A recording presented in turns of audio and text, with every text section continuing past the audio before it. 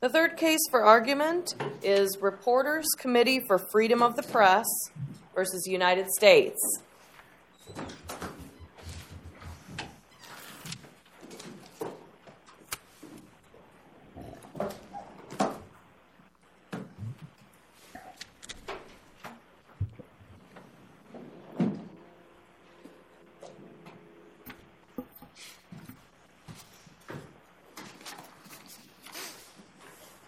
Good morning, Your Honors. May it please the Court. Katie Townsend of the Reporters Committee for Freedom of the Press on behalf of appellants. In the District of Minnesota, there are certain specific types of judicial records, namely applications and orders filed pursuant to the Pen Register Act and Section 2703D of the Stored Communications Act that are filed automatically under seal and maintained under seal indefinitely. The Reporters Committee has sought access to those sealed judicial records because, as it pled in its amended application, it has a presumptive right under both the First Amendment and common law to inspect those court filings, and it's being denied that right.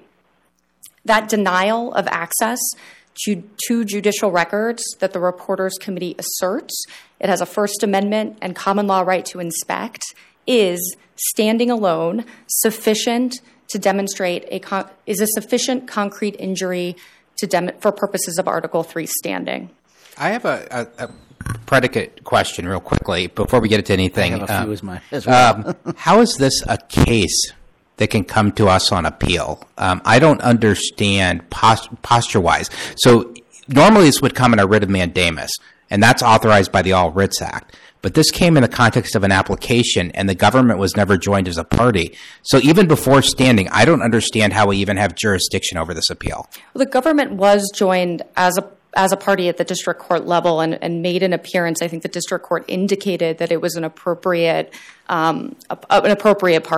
The amended application that the Reporters Committee filed for access to the records at issue was dismissed by the district court, making it a final order that's immediately appealable. The government never formally intervened, so I don't know how I know the government appeared, but the government never formally intervened. So for legal purposes, I don't know how we even have adverse parties here. You're really just suing the district court, who didn't release the papers. Well, I think, Your Honor, the government has appeared throughout this litigation. It's here now to argue that there is no standing for the Reporters Committee to seek access. But you just said it was made a party. An appearance and a party are two different things. Well, it was the district court determined early in the litigation that the government was the appropriate party to respond to the Reporters Committee's application for access. I think that's what we're questioning. Does that make any sense when it seems to me the party is the district court, because it's the district court's policy that's at issue. It's not the U.S. Attorney's Office policy. And Your Honor, I don't disagree with you writ large in the sense that the request for access is made to the district court in the first instance. We're talking about the district court's records. However, they were materials that were filed and submitted in connection with the applications by the government. The posture here is just a little mind-boggling for me.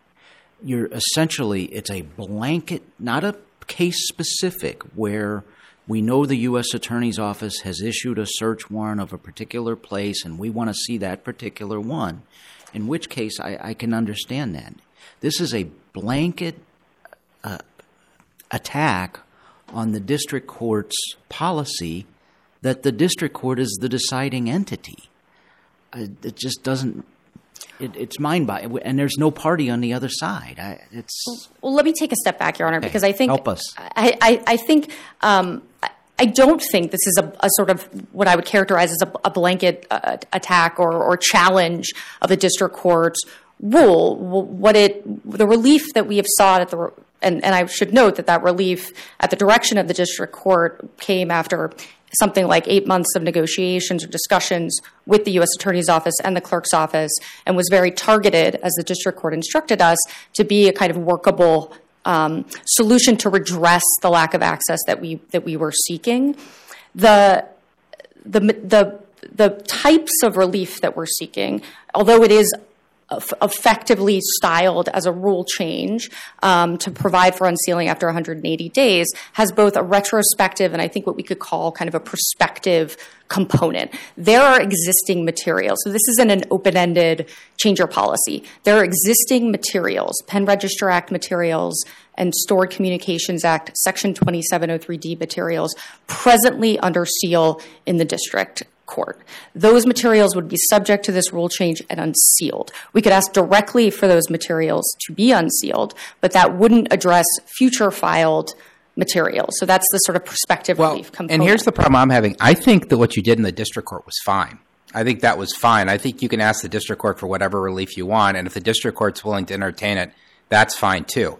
But I don't think you can appeal. I mean, unless you're bringing a writ of mandamus, I don't know how you could appeal a decision that's not a formal case to us. You would need to bring a writ to us, not just merely say, well, I don't like the way the district court decided this application, which is a weird, as Judge Grunder mentioned, is a weird procedural posture to begin with. Well, I think, Your Honor, the reason the procedural posture is the way it is because it's not dissimilar to a situation where a member of the press or public moves to unseal, let's say, warrant materials connected to a specific criminal investigation. Often in most jurisdictions, including this one, you can't intervene necessarily, or including in the District of Minnesota, you can't intervene in a criminal case to request for material to be unsealed in the way that you can in a civil proceeding. You're still making the request to the district court because it's the district court's records, but I don't think I wouldn't dispute, frankly, that the government has an interest in whether or not material that it's filed under seal and is arguing should be maintained under seal, that's their merits argument, that they have an interest in making those arguments to the district court and opposing our motion to unseal in much the same way that if you have two civil litigants opposing a third-party motion to intervene and unseal, it's their burden, frankly, to demonstrate that sealing is appropriate.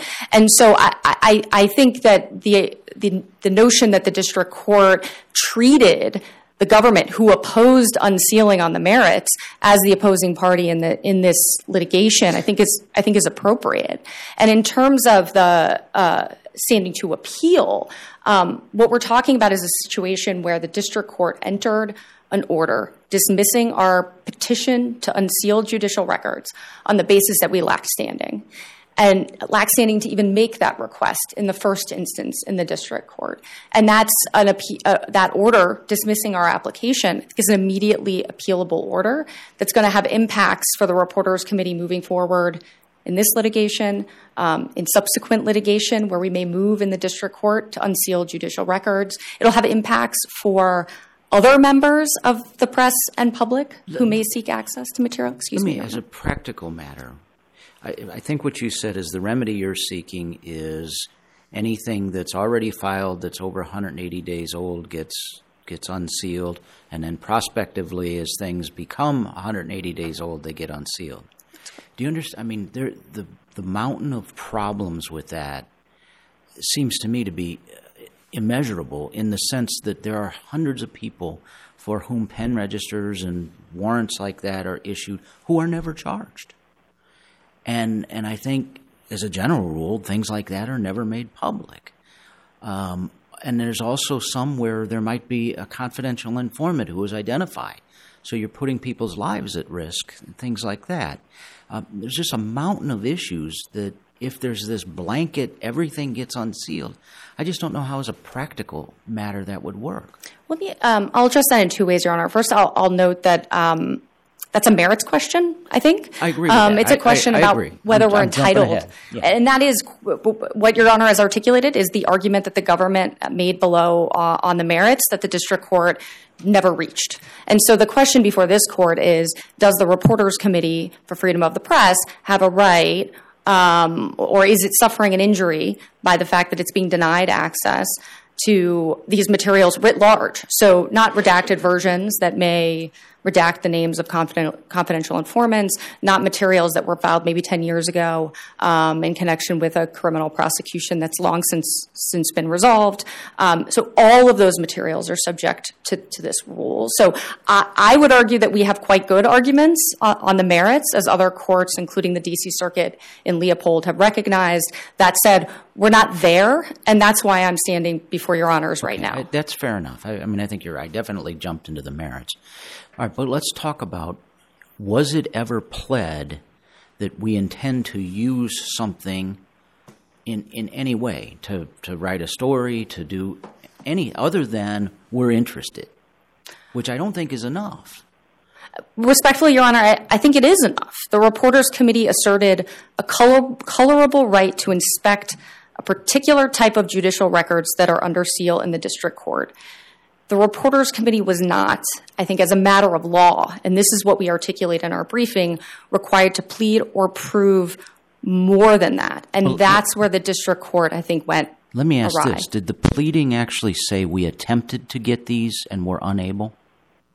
I saw that in your reply brief. I didn't see that in the pleadings. Well, the pleading doesn't expressly say that, in part because unlike a situation, and we cite, for example, Your Honor, Aikens and Public Citizen against Department of Justice, Supreme Court cases that deal with the statutory standing in the context of a statutory right of access, where by its very nature there's a predicate denial. So if I may make a request under the Freedom of Information Act to an agency, the agency denies that, I then have standing to pursue access to that information for whatever reason, with no additional showing, in the district court. The reason that there isn't that kind of predicate denial is because we're making the request in the first instance to the district court. It is the district court's records. So there's no dispute below, and I would argue it's judicially noticeable beyond reasonable dispute that these materials are in fact under seal in the district court. We've asserted a colorable right of access to them. We've asked the district court for access to those materials because we're being denied But under access. Lujan, and that's sort of a key case on this very point, even though it was an environmental case, there needed to be a definite plan to see a particular animal. I think it was like an endangered species type case. And here the equivalent would have been, and as an example, one of our members is writing a story next week on the use of pen registers in drug cases. And so we need to access all the drug cases. And so that would be sort of so why doesn't Lujan itself sort of say that there's no standing here? Because there's no, and to use the court's words, definite intention in that case to see the animals, but definite intention to write something here.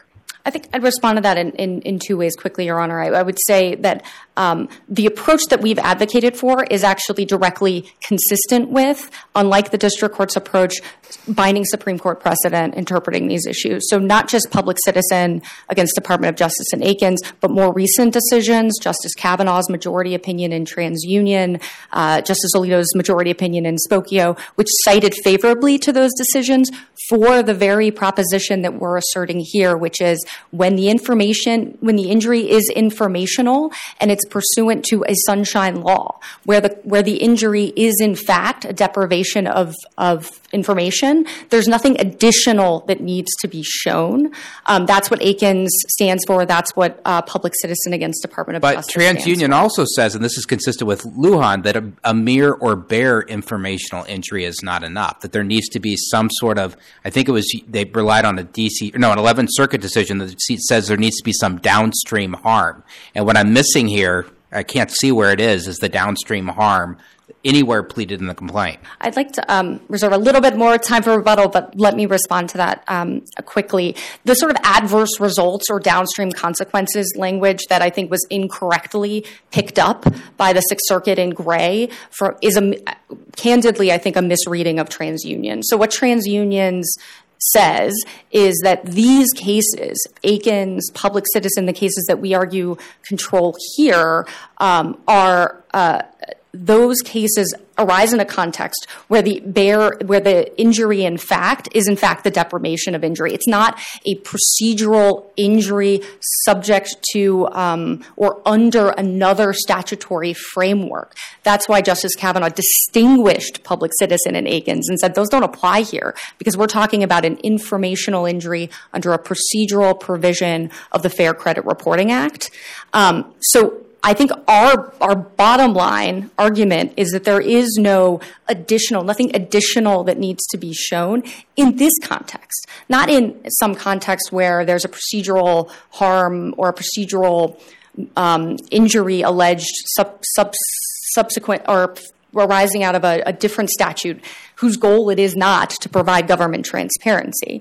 That's not what we're dealing with here, and I think those cases very much support, frankly, our position, Your Honor. Thank you, Ms. Townsend.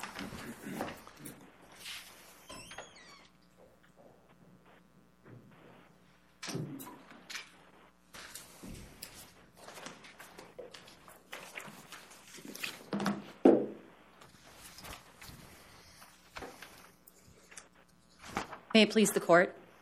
I'm Kimberly Svensson, Assistant United States Attorney on behalf of the United States. Chief Judge Schiltz properly held that the Reporters Committee in this case lacked standing to seek wholesale changes to the district court's sealing. Can I ask a preliminary question? Yes. Ms. Townsend said the government was a party to this case. Is the government a party to this case?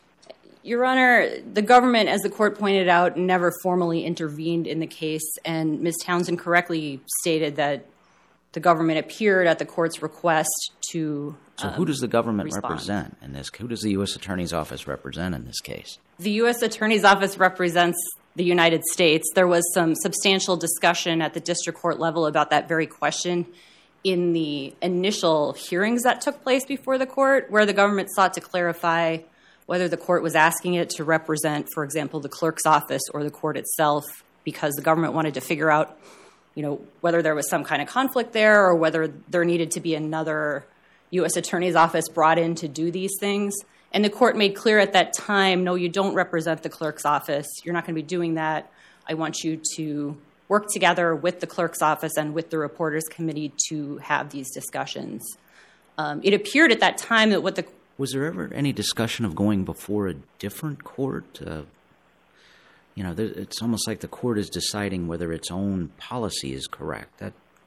That's right, Your Honor. I guess on one hand, that's normal, but on the other hand, in a litigation context, it seems unusual. Well, and so I agree that's part of the reason that I think it's clear that there is no standing in this case, no injury in fact, because the court at various points throughout this litigation has pointed out that this is a strange case. This is a little bit of rulemaking. It's a little bit of policymaking.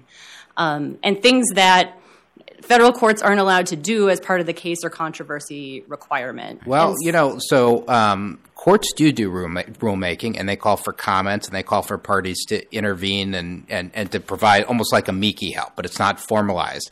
All of that is fine, but none of that is appealable. Like if you went to my old court, the Minnesota Supreme Court, and did rulemaking, you can't appeal to the U.S. Supreme Court. And so I don't understand I guess I don't understand how this is a case and how it's here.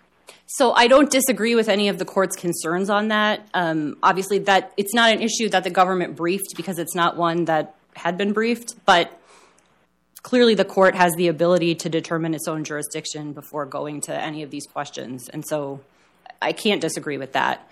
I think that, as the court has pointed out, it's odd because there are different people's entities that should have been at the table here. And that's why the district court has a federal rules committee that takes up these very questions that the Reporters Committee is seeking to raise in this case. And it's one where, the U.S. Attorney's Office is represented, the clerk's office, the federal defender's office. So why didn't this go through that process? I'm confused as well. That's exactly the question I'm seeking to raise.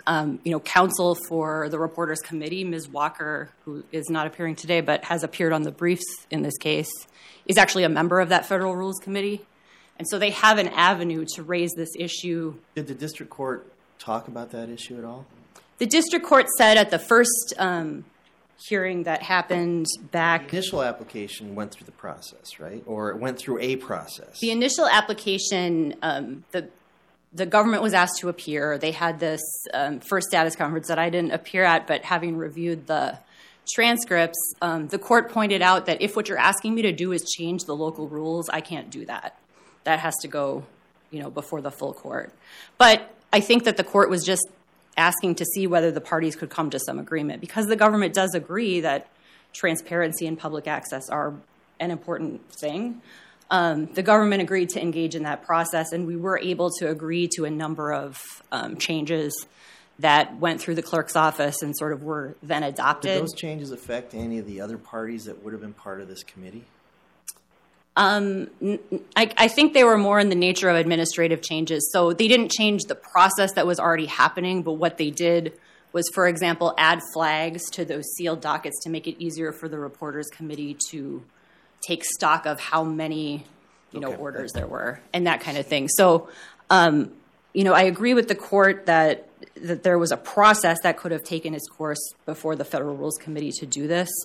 Additionally, all of those cases that the Reporters Committee has cited deal with individual cases where a party is seeking access to, either maybe sometimes all of the documents from one individual case, but in a situation where the court can look at a concrete and particularized, injury that they're claiming to have, conduct that balancing test between the public's right of access and the other interests that are at play, specifically, the government's interest in its investigations, perhaps a third party's interest in their privacy, and can do that in a concrete way and come to a decision. To the extent that the Reporters Committee is taking the position that all of that Supreme Court case law, Lujan, doesn't apply because here we're talking about a special interest, which is that public right of access that somehow applies differently in those cases. Suppose that it's put in the pleading, I asked this of opposing counsel. Yeah, as an example, we want to access this category because we have a reporter doing an investigative journalism piece on, use of pen register and drug crimes. Would that have converted it to sufficient standing to seek disclosure of at least that class and maybe the entire class of pen register evidence or records?